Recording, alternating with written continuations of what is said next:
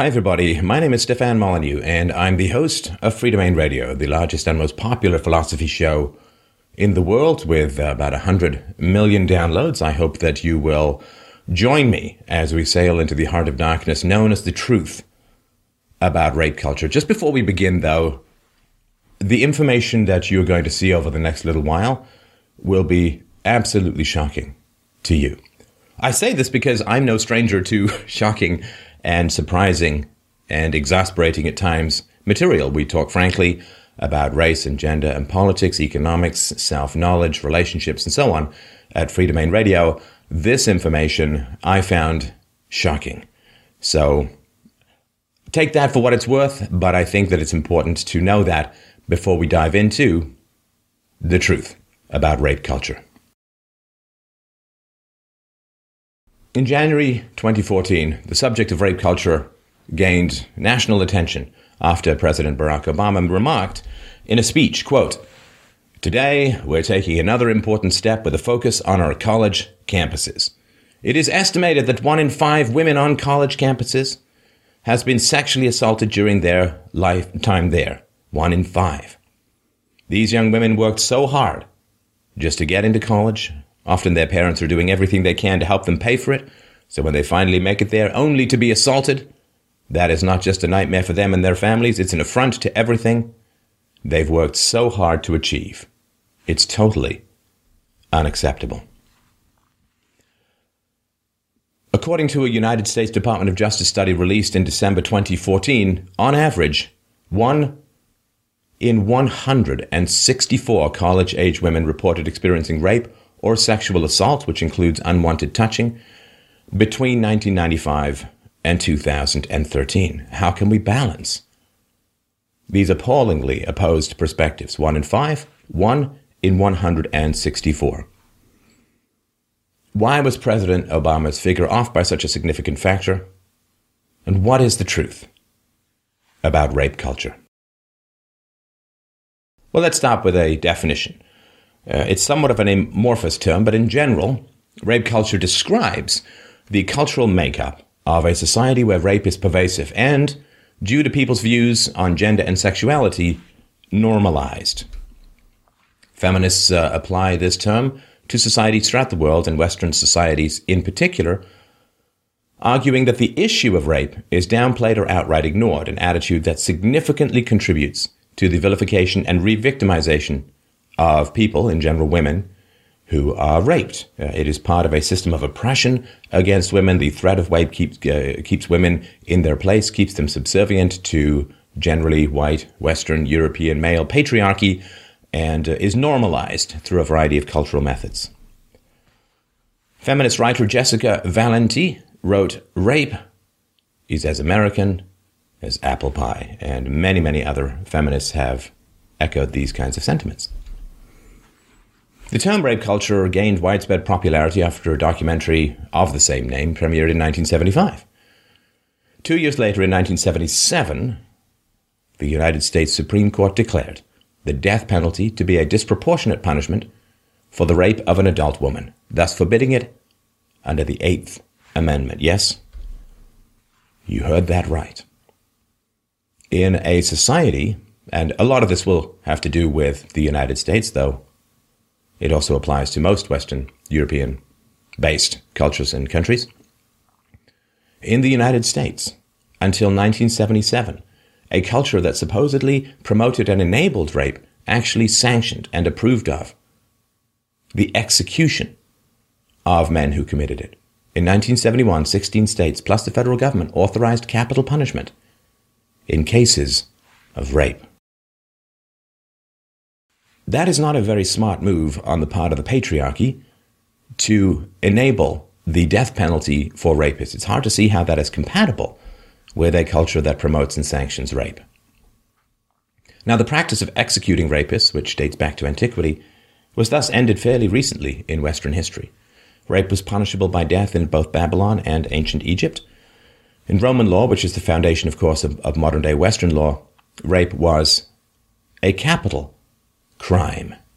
And thus it's hard to see that in Western culture, rape has been promoted as a cultural ideal. Now, back in the 1970s, feminists like attorney Ruth Bader Ginsburg argued that, quote, the death penalty for rape is an outgrowth of both male patriarchal views of women, no longer seriously maintained by society, and gross racial injustice created in part out of that patriarchal foundation. What does she mean by this? Well, her argument generally meant that a woman's sexuality is bought and paid for by the man in marriage, and therefore, if another man rapes his wife, then he is stealing the property of the man, and therefore. Of course, the fact is that men were obliged to pay for women and children, and also rape was a capital crime even when a woman was unmarried, and so on, or infertile or old. So it's a bit hard to maintain that as pure patriarchy. But how can you explain the idea that patriarchs behind rape culture thought, hey, it's a great idea to get executed if we're caught being rapists? So let's jump back to the 1977 case. The U.S. justice system decided to stop executing rapists. The law literature documenting this decision provides an additional clarification for the term rape. You may have seen it. The rape of an adult woman. No mention whatsoever of a man getting raped. In fact, up until, are you ready for this? Up until the year 2013, the FBI defined rape as, quote, the carnal knowledge of a female forcibly and against her will. This definition was adopted in 1927 while the FBI's Uniform Crime Reports program was under development.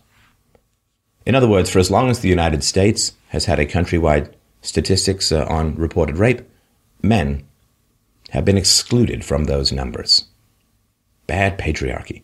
To define rape, and we'll see the statistics on rapes where males are the victims in a moment, but to define rape solely as the rape of a woman gives men no voice, no visibility, and no capacity for social sympathy and understanding, and precious little capacity for legal redress for being victims of rape until 2013.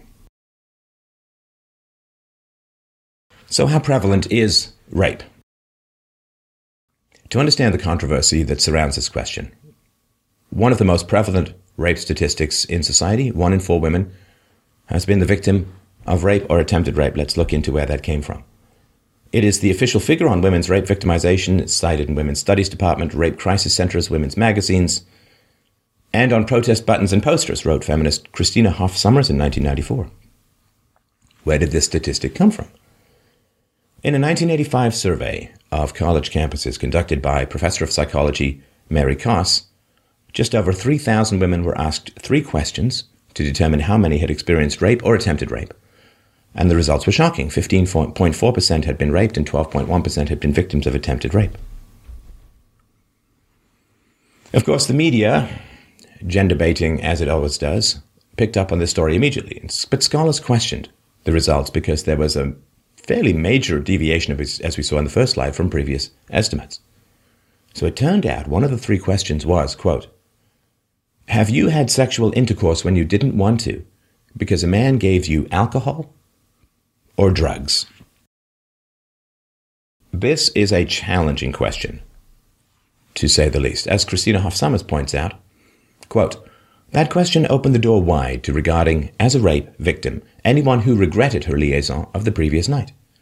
If your date mixes a pitcher of margaritas and encourages you to drink with him, and you accept the drink, have you been, quote, administered an intoxicant, and has your judgment been impaired? Certainly if you pass out and are molested, one would call it rape. But if you drink and while intoxicated, engage in sex that you later come to regret, have you been raped? Koss does not address these questions specifically. She merely counts your date as a rapist and you as a rape statistic. If you drank too much with your date and regret having had sex with him. These are very important questions because only 25% of the, quote, raped women described the incident as rape, and 40% chose to have sex with their, quote, rapist afterwards. Correcting for biased data interpretation, the actual number of victims fell to 3 to 5%, well within the norms of the official statistics. Now, Koss, when questioned or criticized on these definitions, said there's an Ohio statute on rape which says, quote, "No person shall engage in sexual conduct with another person when for the purpose of preventing resistance the offender substantially impairs the other person's judgment or control by administering any drug or intoxicant to the other person." Now, I'm certainly no lawyer, but just as somebody who can think, this is a very challenging co-joining of two different situations. Look, if a man slips a date rape drug or a roofie into a woman's drink, and then she then passes out, and he has sex with her, clearly that's rape, no question. However, if I offer you a drink, am I administering a drug or intoxicant? I think to me, administering would be you don't know that it's there. And so it's hard to say that the man is fully responsible for the woman getting drunk if the man offers a drink and the woman accepts it. Now, what we do when we're drunk has always been a pretty clear-cut case within the law. So, for instance, if I crash my car while I'm sober, well, it may be bad driving, it may be a lot of things, but it's not a DUI. It's not driving under the influence.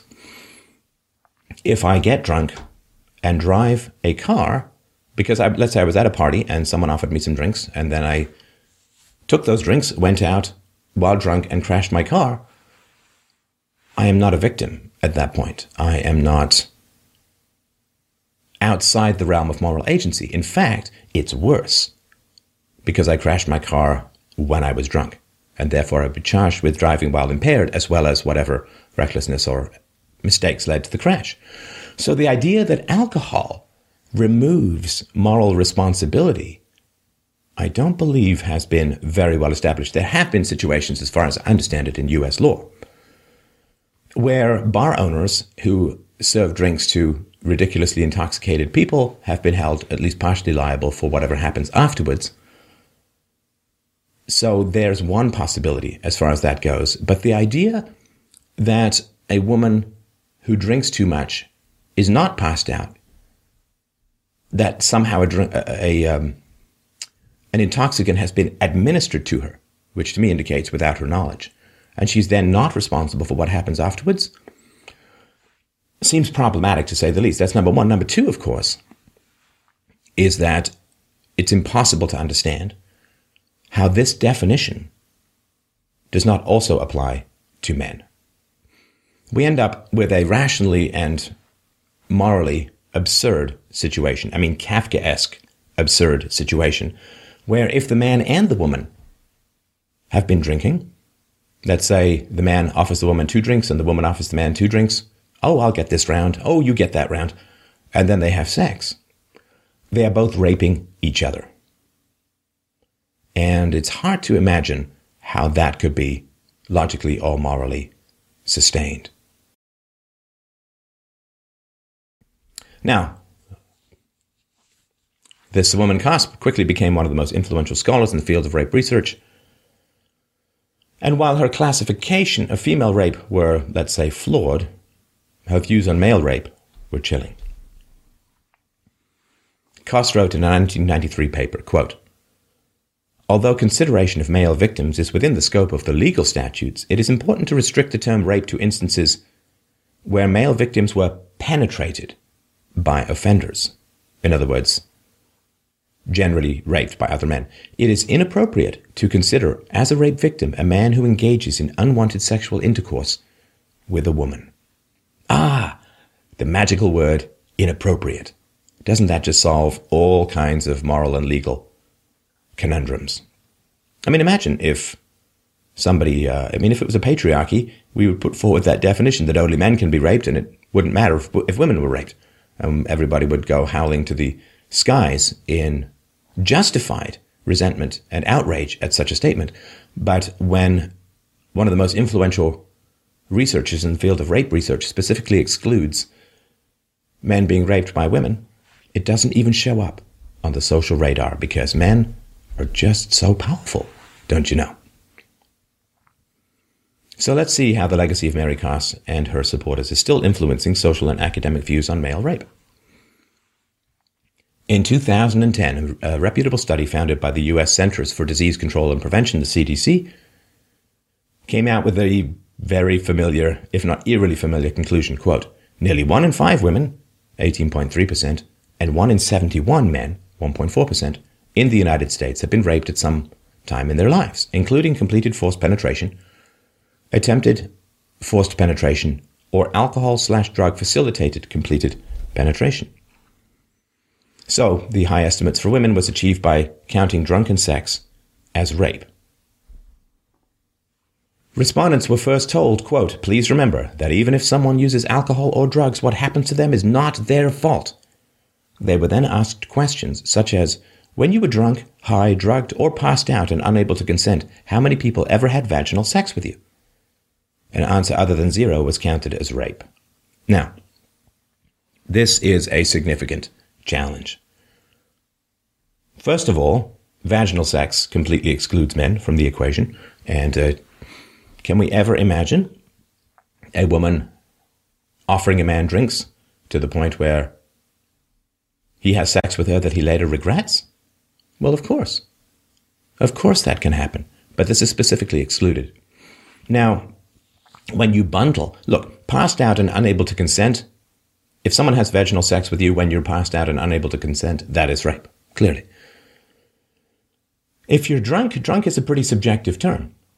I am a ridiculously cheap date. I can never have more than 1 beer at a time. Some people can drink more.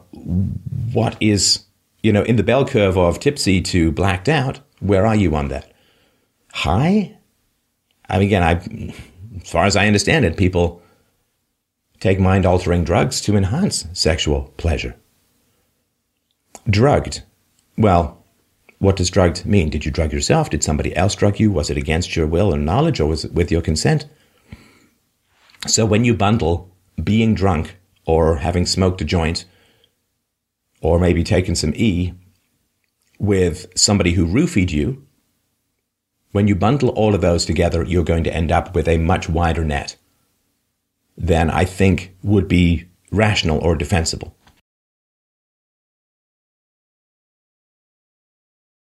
So even if we discard the significant flaws, there is a sample size of over 16,000 adults. The study is a landmark examination of sexual violence. Sadly, we at Free Domain Radio are not allowed to access the raw data, so we can only comment on the summary report of the survey, which should raise people's alarm bells.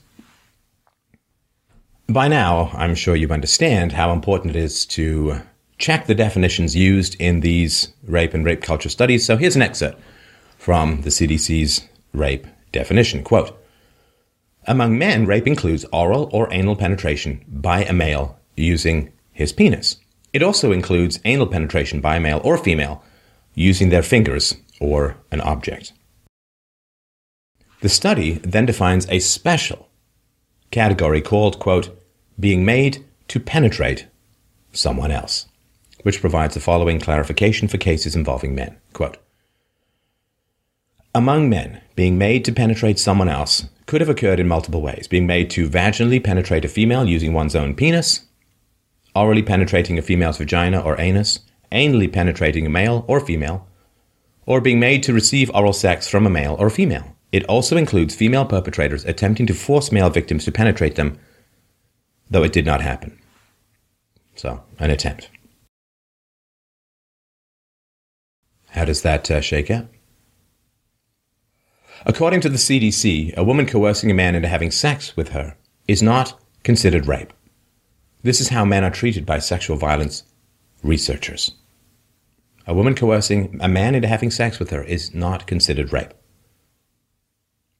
Where is the outrage at the inequality? Well, you don't hear it. I mean, imagine if the CDC put out a research study on sexual violence and it didn't define women coerced into having sex with men as rape victims. Everybody would go completely mental. But men, because of the awesome power of our patriarchal hierarchy, get to be completely excluded from these. It might not surprise you to learn that the aforementioned researcher Mary Karst was an expert consultant and advisor for the CDC between 1996 and 2004, and also directed one of the Institute's programs. So, as we mentioned before, one of the problems with defining drunken sex as rape is that women are not the only ones who engage in it. What if both the women and the man are drunk? What if only the man is drunk? Of course, people square this circle or solve this problem by defining rape to exclude male victims of women.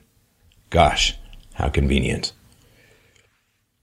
According to feminists, drinking or getting high impairs one's cognitive performance and therefore renders the women unable to consent to sex, turning any man who has sex with her into a rapist. Interestingly enough, recent studies have found that unlike heterosexual women, heterosexual men's cognitive performance is actually impaired. You are lust drunk after an interaction with someone of the opposite sex. In fact, the impairment of cognitive performance occurs even if a man thinks he's talking to a woman or merely anticipates an interaction with her. So if cognitive impairment resulting in rape is the result, then in a weird way, they're right. All heterosexual sex is rape. What about male victims of rape? So the CDC study, and this is where you're really going to need to hang on to your shock helmet. The CDC study found that in the 12 months prior to administering the survey, 1,270,000 females were raped, and 1,267,000 males were, quote, made to penetrate. Approximately 1 in 21 men were made to penetrate another person during their lifetime, and about 80% of them reported a female perpetrator. Going to go over those numbers again. In the 12 months prior to the survey, 1,270,000 females were raped, and 1,267,000 males were raped. A difference, of course, of 3,000 in close to 1.3 million. This is the first large study to estimate male victims of rape, and it did so unintentionally by creating a special separate category. Now, as far as male victims of rape goes, a large percentage of men think that they can't actually be raped by a woman. Even male rape victims will often question themselves. Well, I had an erection, so I must have wanted it, right? Wrong. Physiologically and psychologically, wrong. Both men and women can experience sexual arousal and even orgasm during non-consensual stimulation. And if you can imagine, a rape kit would somehow be able to figure out whether a woman had whether a woman's body had lubricated her vagina or whether there were any other signs of sexual arousal during a rape. And if there were, then it would never be considered rape. Well, that would be appalling and wrong. Involuntary physiological responses do not a crime make or unmake. It is the imposition of aggressive or violent will against another human being that makes the crime. If we say, well, the woman had an orgasm, therefore it wasn't rape, people would recognize that as horrendous. As medical researchers wrote in the Archives of Sexual Behavior, quote, "The belief that it is impossible for males to respond sexually when subjected to sexual molestation by women is contradicted. Previous research indicating that male sex response can occur in a variety of emotional states, including anger and terror, are corroborated. The presence of an erection does not mean that the man was not raped. This is as primitive as saying, well, if the woman was raped, she must have been asking for it. She must have secretly wanted it. She's just into the rough stuff. She's 50 Shades of Grey. No. And the fact that the man has an erection or even an ejaculation in no way indicates that it was not rape if he was forced to penetrate. This is just another example of how male rape, the rape of men by women, is enabled and minimized by society. So how often are men raped and sexually assaulted compared to women, and how prevalent is female-on-male sexual violence? So the CDC survey provides some reasonably good answers to these questions. We can also take a look at available research to learn more about this topic. A 2010 analysis of Bureau of Justice Statistics data found that 46% of male rape and sexual assault victims reported a female perpetrator. An analysis of 2001 to 2005 data from FBI's National Incident-Based Reporting System reveals that about 90% of reported sexual assault cases with a male victim were experienced by men under the age of 19. Of course, it's much easier for women to assault men while they're developing physically, which is, of course, one of the reasons why, although, of course, rape or child abuse by priests in religious institutions is horrendous, sexual abuse by teachers in the public school system is hundreds of times more likely, not just by numbers, but by ratio.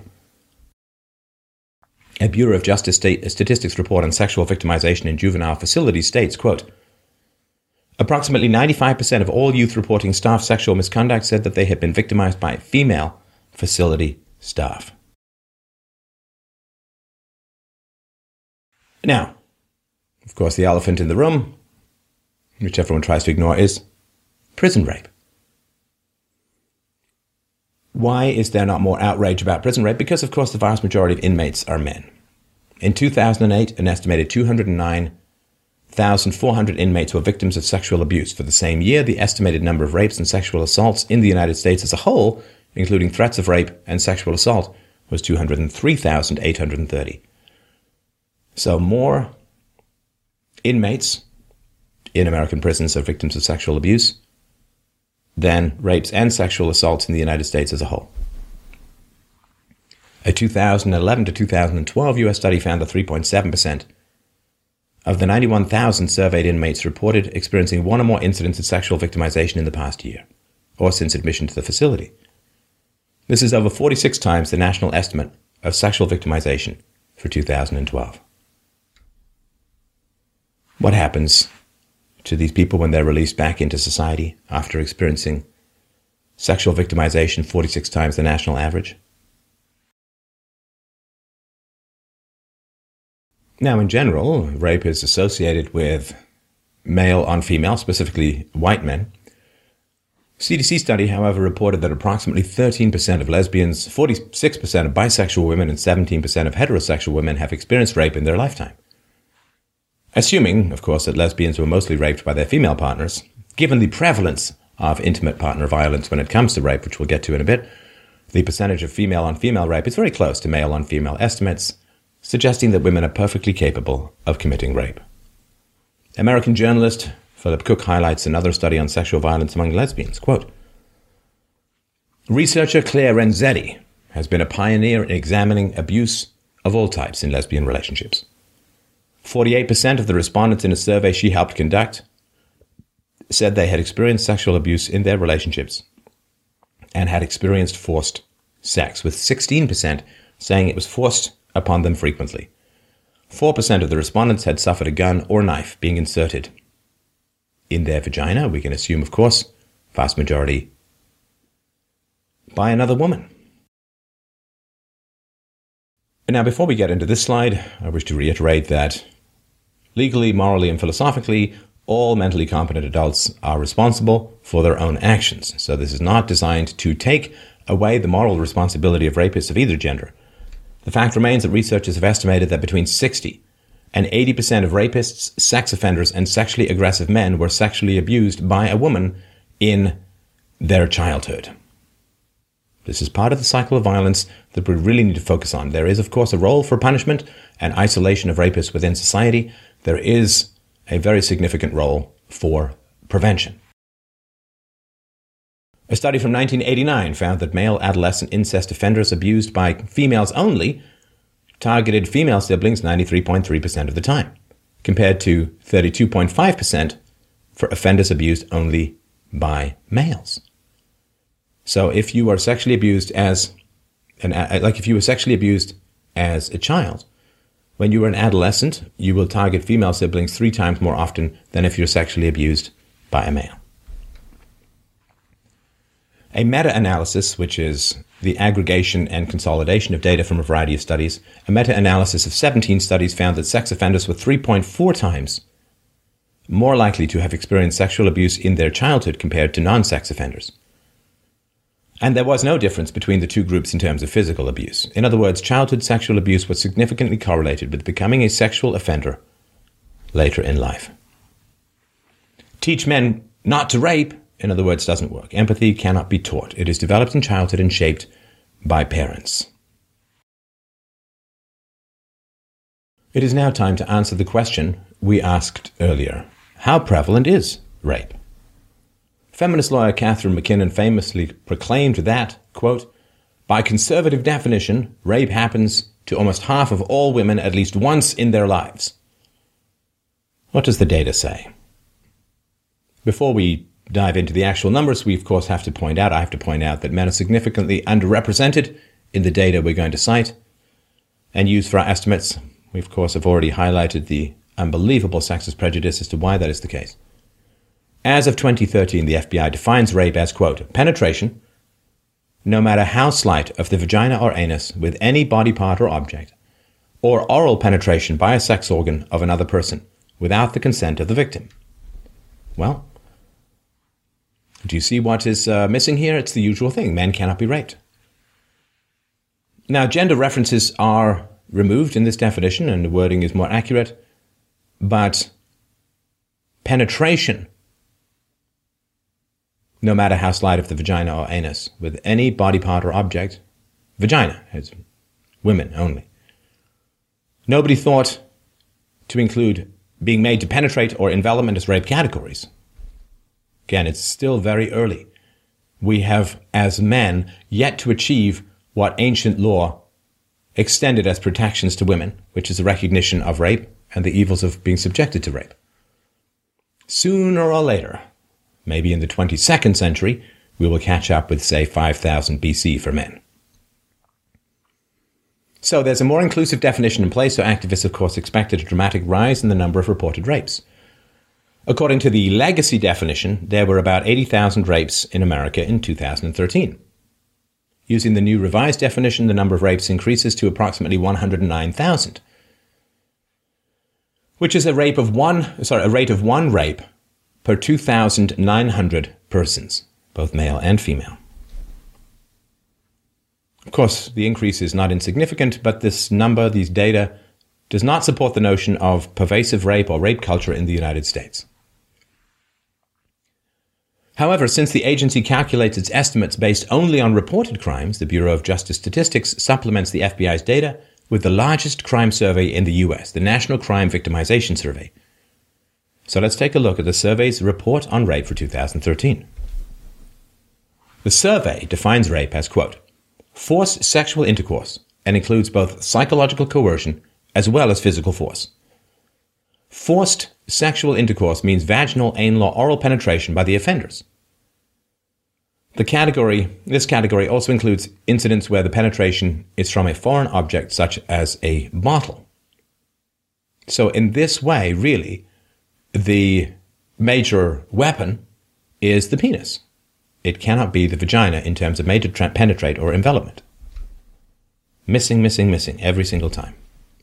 Out of a random sample size of over 180,000 people, how many would you imagine would report being raped or being victims of attempted rape? Out of a random sample size of over 180,000 people, 27 reported being raped and 10 were victims of attempted rape. So based on these reports, we calculate that in 2013, there were about 91,000 incidents of rape and about 30,000 attempted rapes. This number of rapes is lower than the FBI estimate, which is problematic. Given how few people report sexual violence, the statistical significance of 1 or 2 incidents is actually quite large. However, the survey also estimates that on average, between 2008 and 2012, about 60% of rapes were not reported. Using FBI's data and accounting for unreported incidents, we calculate that there were a little over 270,000 rapes in the United States in 2013. This means that in total, about 0.1% of the US population experienced rape or attempted rape for that year. Now, since of course all surveyed people were 12 years of age or older and the average lifetime expectancy in the US is 79, we can estimate a 6% probability of being raped in a 67-year period. And this correlates. A national telephone survey in the US conducted between 2001 and 2003 found that about 6.7% of US adults have been forced to have sex during their lifetime. Now, of course, the calculated probability is exaggerated because it assumes an equal likelihood of being raped for a person in his 20s or her 20s and another in his or her 70s.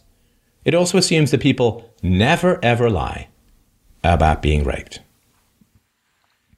Furthermore, since sexual violence rates have been declining for the last few decades, the rape probability will be lowered over those 67 years going forward.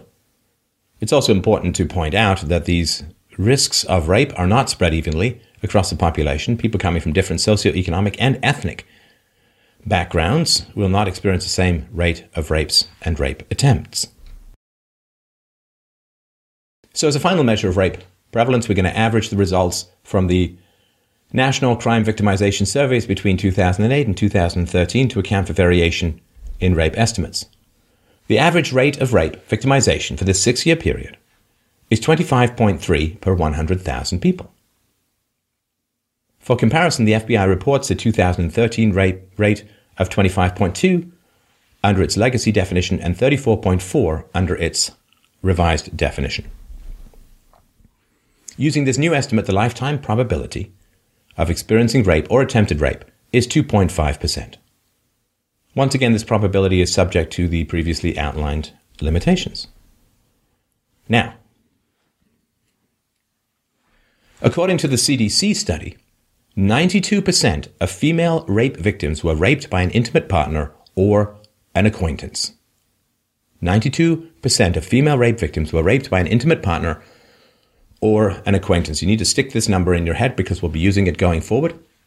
Now, even if we assume only one offense per rapist, this means that the lifetime probability of being raped by a stranger is 0.1%. 0.1%. There are some estimates that say that the average rapist commits several offenses. Of course, that would be most likely. The other thing, of course, is that a man who is willing to rape, and there's not enough data to figure out what the case is with women, but a man who is willing to rape is almost invariably associated with other kinds of violence, domestic abuse, abuse of others, fights, assaults, and so on. And so it's not like nice boys who then turn dark and weird in the middle of nowhere. In general, rapists have other markers of violence and histories of, let's just say, brushes with the law, to say the least. So which rape estimate is the most accurate? It's important to highlight the fact that in the 08 to 13 period, the National Crime Victimization Survey counted only 118 reports of rape and 60 reports of attempted rape after surveying nearly 1.1 million people. Let's remind you of those numbers. 1.1 million people surveyed, 118 reports of rape and 60 reports of attempted rape. The sample size of this survey is over 10 times the sample size of the CDC study, and it doesn't count instances of sex while intoxicated as rape. On the other hand, the CDC study attempted to maximize the possibility of disclosure through practices such as conducting phone instead of in-person interviews. However, its methodology when reporting rape, and male rape in particular, is questionable to say the least.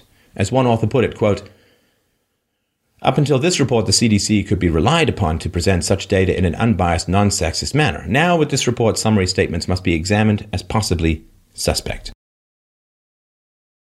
So, what about lying? Or, to put it more charitably, being mistaken? Now, before we dive into this, it's important to remember, since 9 out of 10 women are raped by someone they know, then it's not likely that they're going to be mistaken, right? If you've known a guy named Bob, and then you say that Bob rapes you, and it turns out that you're wrong or mistaken or whatever, that's probably a lie. Now, some guy jumps you in the bushes, he's got a balaclava on, and you only hear his voice and whatever, right? And then you make a mistake, pick him out of a lineup or whatever. That's a different matter. But since the vast majority of female rape victims know their rapist, in fact, in one survey, the use of violence outside of knowledge of the victim was almost non-existent. In other words, the only time that a roofie was used was when the rapist did not know his victim. And every time the rapist knew his victim, that's when violence was used or intoxicants. Since the 1970s, one of the most prevalent claims is that only 2% of rape accusations are false. One researcher decided to investigate the origin of this statistic and found that the primary source was a popular book written by American feminist Susan Brownmiller called Against Her Will: Men, Women, and Rape. It turned out that Brownmiller got the number from a judge's speech, where the commander of New York City's Rape Analysis Squad was quoted with this figure. Not only is there no data or report available as the source of this information, but the squad itself appears to have lacked any training in statistical analysis.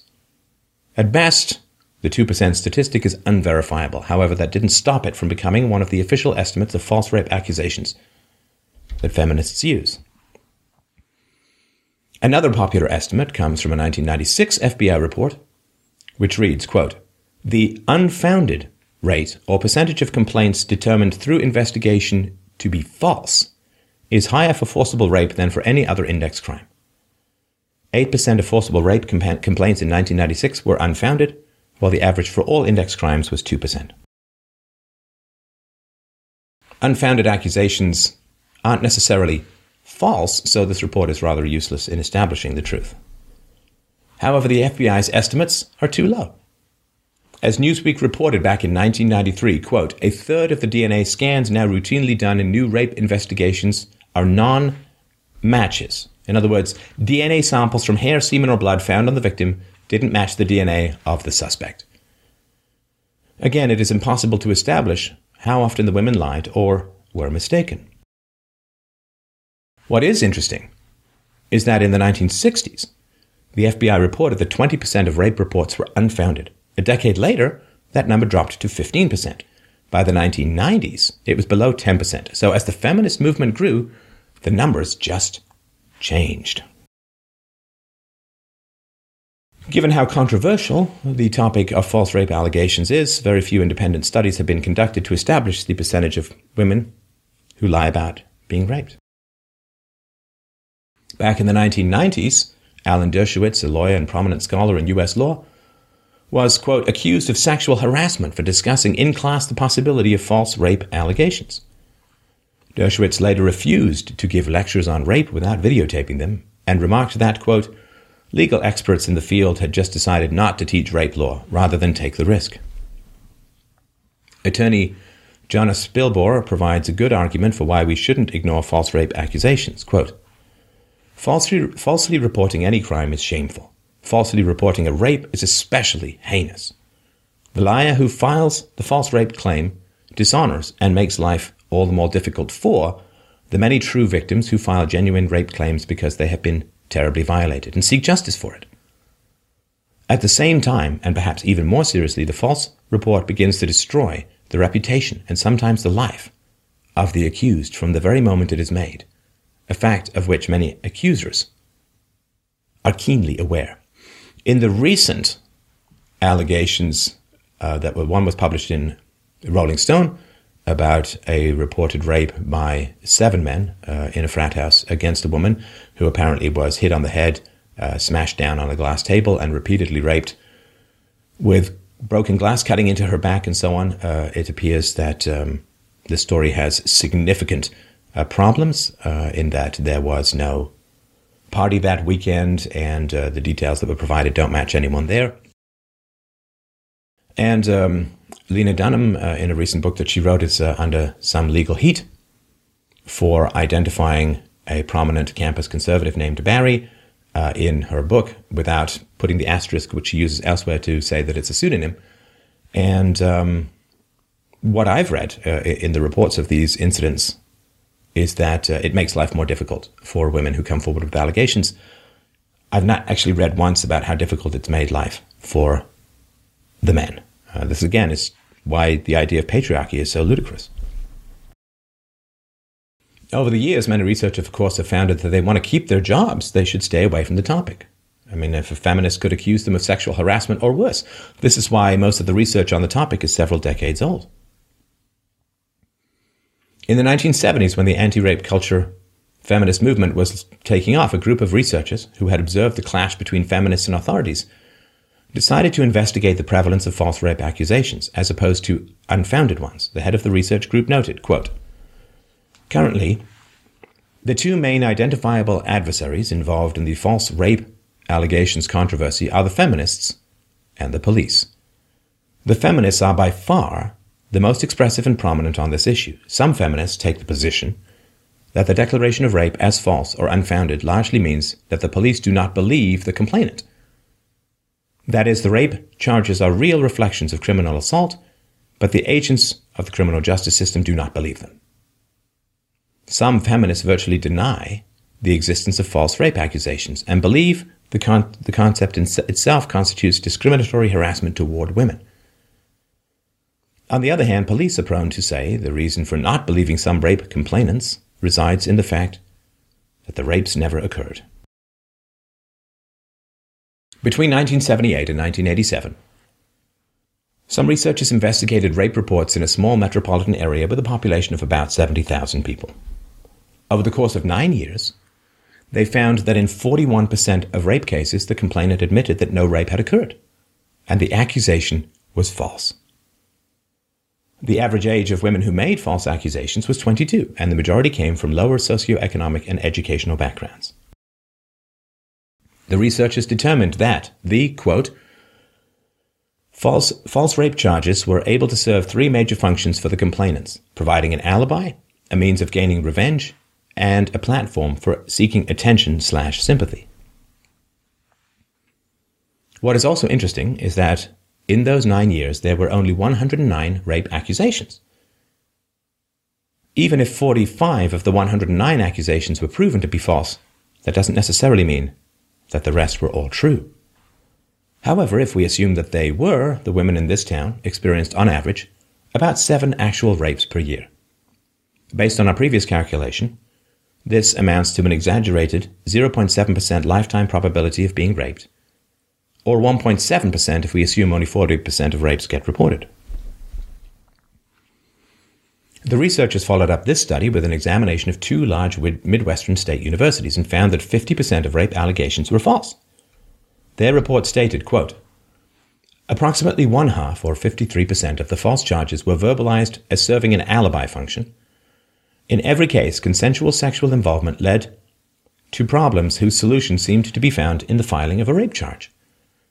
The complaints motivated by revenge, about 44%, were of the same seemingly trivial and spiteful nature as those encountered by the city police agency.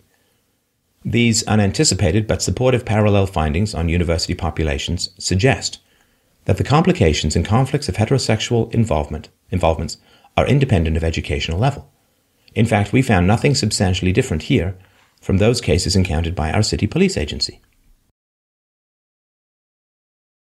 In other words, women from all backgrounds can lie about being raped. In the 1980s, researchers in the United States Air Force Special Studies Division examined 1,218 reports of rape that were made on Air Force bases throughout the world in the 1980 to 1984 period. Quote, proven allegations due to, quote, overwhelming preponderance of the evidence comprised 38% of reported rape, 460 allegations in total. Of the remaining cases, 212, or 17%, were deemed disproved after the accuser convincingly admitted to lying about being raped. The researchers then investigated the remaining 546 unresolved rape allegations, examining evidence and having the accusers submit to a polygraph test. In total, 27% of investigated accusers admitted to fabricating their accusations prior to taking the polygraph test or after failing it. If there was any doubt, the case was classified as proven. Ultimately, the study found that 45% of rape allegations were false. Accusers who lied were also asked why they did it. Here's a breakdown of the replies. Spite or revenge, 20%. To compensate for feelings of guilt or shame, 20%. Ooh, thought she might be pregnant, 13%. To conceal an affair, 12%. To test husband's love, 9%. Mental or emotional disorder, 9%. To avoid personal responsibility, 4%. Failure to pay, or extortion, 4%. Thought she might have caught a venereal disease, 3%. other, 6%. Since 1988, no new studies on the subject have been conducted. To demonstrate women's capacity or propensity to lie, let's take a look at divorce cases where women lie to gain advantage in court, or to get back at their husbands, or to win custody rights. In the 1980s, when divorce rates were skyrocketing, this started in the 1970s, the percentage of U.S. divorce cases where the woman accused her husband of child sexual abuse increased from 7% to 30%. It was such a phenomenal explosion of sexual violence accusations that the practice became known in legal circles as SAID, sexual allegations in divorce. Estimates for false accusations in those cases ranged from 20 to 80%. In a 1991 paper, two psychologists noted, quote, "In over 500 cases of sexual abuse allegations where we have provided expert consultation over the past 6 years, 40% have been in divorce and custody disputes.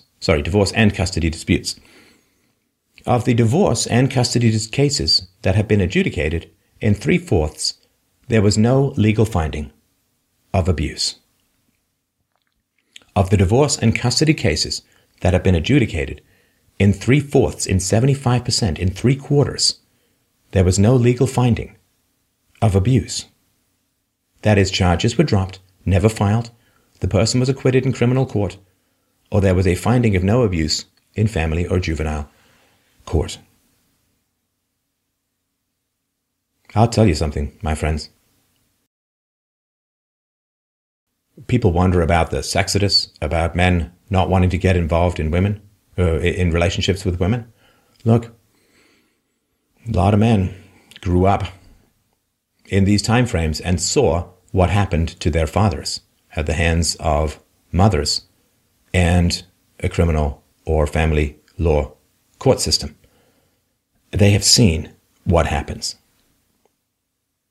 And this unbelievable fiery sword that is cleaving which should be united one heart of the genders. Men and women are designed to be compatible more than physically, emotionally, intellectually.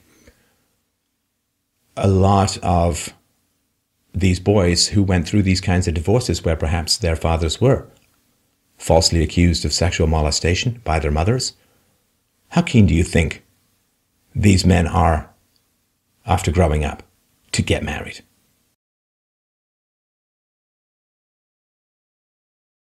Here is a chilling parallel. I'll just leave you to mull this one over. I'll simply provide the facts and the correlation. Sorry if you're just listening to the audio.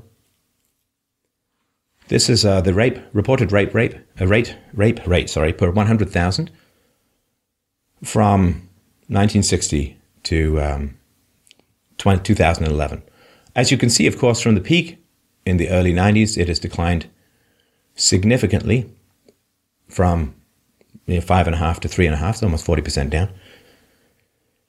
That is the rape rate per 100,000. Let's also look at the divorce rate per 1,000. As you can see, it tracks very closely. The correlation, 1.0 being a perfect correlation, the correlation between reported rapes and divorces is 0.85, which is a very, very strong correlation. What about accountability for false rape accusations? Bruce Gross, director of University of South Carolina's Institute of Psychiatry, Law and Behavioral Science, points out the lack of accountability for making a false rape accusation. Quote, "Essentially, there are no formal negative consequences for the person who files a false report of rape. Although there are grounds for bringing legal action against the accuser, it's virtually never done. Even should a charge be filed, in most jurisdictions, filing a false report is only a misdemeanor. My particular way of thinking is that if you accuse someone of a crime and it turns out that you lied, you should get the punishment that the other person would be subject to. But that's just me, perhaps." Quote, "When rape cases go to trial, alleged victims are protected by rape shield statutes. In brief, these statutes are designed to prevent defense attorneys from using the accuser's sexual history, quote, against her. At the same time, these rape shield laws may suppress evidence related to the woman's history that is relevant to the issue before the court. In particular, rape shield statutes have been used to exclude prior false accusations of rape filed by the alleged victim.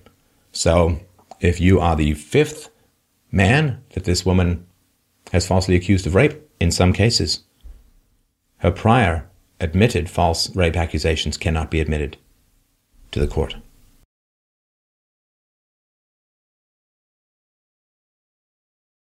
How is it possible, really, if feminism is focused on equality between the genders, if feminism is focused on female responsibility and accountability, how is it possible after a century of feminism, you could go even further, back to vindication of the rights of women? How is it possible that the rape of men is still so unrecognized? How is it possible that after a century of feminism striving for equality between the genders, it was only in 2013 that the FBI even began expanding its definition of rape to include male victims? Why is it that major studies in the 21st century gloss over male rape or outright refuse to define it as rape? How is it possible that major feminist scholars on the issue of rape can say, basically, that men cannot be raped, except by other men? Feminists are supposedly fighting rape culture, but male victims of rape still have no voice. Why? Rape culture is supposed to be, of course, that which denies a voice to rape victims and normalizes rape.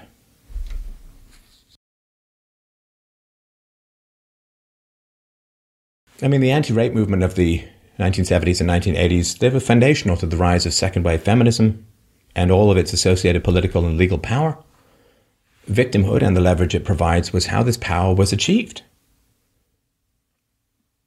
There's a reason why the rape of women is an elemental and primal part of wartime propaganda.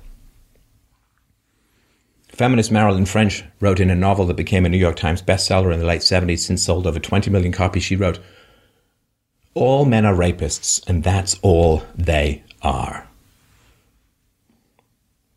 Come on. Come on. Some black men steal. If we were to say all black men are thieves and that's all they are, would we consider that fair and just? Of course not. That would be shockingly racist. Men are now obliged to, when they go to college, they are obliged to sometimes attend compulsory don't rape seminars, consent seminars. Again, some black men steal. Should then all black men be singled out to take don't steal, mandatory don't steal courses when they come to university? How welcome would that make blacks feel in such a racist environment? It's appalling, absolutely shocking and appalling. Now, of course, quite recently, a number of states have begun enacting policies wherein a man must get explicit verbal approval for every step in the seduction process. Can I kiss you? Can I touch your ear? Can I unhook your bra? And you have to get yes for every single step of the way. But how is it not that women are also told that they must get verbal assent from men for every step of their seduction process? Again, and this doesn't really solve anything, because it simply becomes you could get verbal assent when you're alone from the woman, and then the next morning she might choose that it was not. She was too drunk. She was thinking about something else. She was stressed. She was distracted. She was unwell. And then the fact that you got verbal assent is still not proven, unless you're going to wear some body cam and record everything you do, which I understand is also illegal. So this is a horrendous mess in gender relations. And the reasons for that we can go into perhaps another time. It's a very specific targeting of a very specific group for very specific political purposes, which we've gone into before, and we don't have to extend this presentation in this way. But I will say that men are not dumb. We have a very good capacity to look at odds and statistics and to weigh the cost benefits of penis placement. Many of us grew up in divorced households and saw mothers, vengeful, bitter, angry, deceitful mothers, eviscerate our fathers through the court process, through the legal process, or through simply spreading wicked tales. Men know that the innocent until proven guilty standard of Western law, of common law, of Roman law, is largely thrown out, particularly in tribunals regarding rape that are conducted on college campuses. We know that almost every time you see a rape accusation portrayed in art or in the media, that it is accepted and foundational that the woman is telling the truth and that the men are evil. And therefore, when it comes to succumbing to the charms of women, it is a very dangerous business for men. A very dangerous business for men. Having sex with a woman, particularly a young woman, who has been indoctrinated into believing that she is literally surrounded by well-armed Stuka penises designed to blow her to smithereens at a moment's notice, is a very dangerous business. And that if she regrets the sex or has a problem with it or turns out she has a boyfriend who finds out she has sex, she may run to the authorities and his life is destroyed. Destroyed. There are, of course, a small proportion of men and women who rape. This is terrible. This is horrifying. This is as evil a crime as can be imagined. And in many ways, many people think that it's worse than murder. And, of course, these people should be vigorously identified, prosecuted, incarcerated, opposed, ostracized, through whatever methodology can be developed. However, men and women who are biologically evolved to be compatible, to get along, we fit together not just physically, but emotionally, spiritually, intellectually, we should be the greatest team.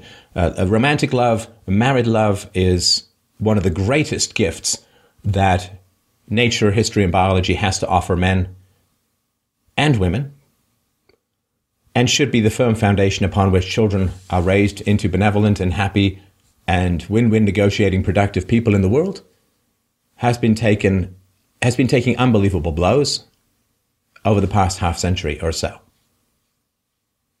This is to the detriment of society as a whole. It is to the detriment of children. It is to the detriment of happiness. And it scarcely can be said that women, middle-aged women in America, 40% of them are on antidepressants. It can scarcely be said that this has been beneficial to women's happiness as a whole. It certainly has made the relationship between the genders tense and fraught and confrontational and fearful. And this is a huge, unspoken, unacknowledged tragedy in the increasing politicization and political correctness of sexual relations. Women have, of course, generally been portrayed as mere helpless victims in this interaction. However, if 92% of women know they're rapists, then it's hard to say that they are pure victims in the matter, given that rapists, genuine rapists, come with a wide variety of markers for dysfunction and violence in other areas. This is not to blame women, but to say that women have no responsibility in protecting themselves against rape. Do not get drunk to blackoutness with people you don't know. If I go to some party in a bad neighborhood with $100 bills hanging out of my pocket, and I get drunk and I pass out, and I wake up to find that some of my money is gone, of course the people who took it are wrong. Yeah, of course they should go to jail, absolutely, or be prosecuted. But come on, if I told that story, wouldn't people say, well, that wasn't very smart now, was it? There are predators in the world, both male and female. And you need to take care of yourself, as Camille Paglia has pointed out.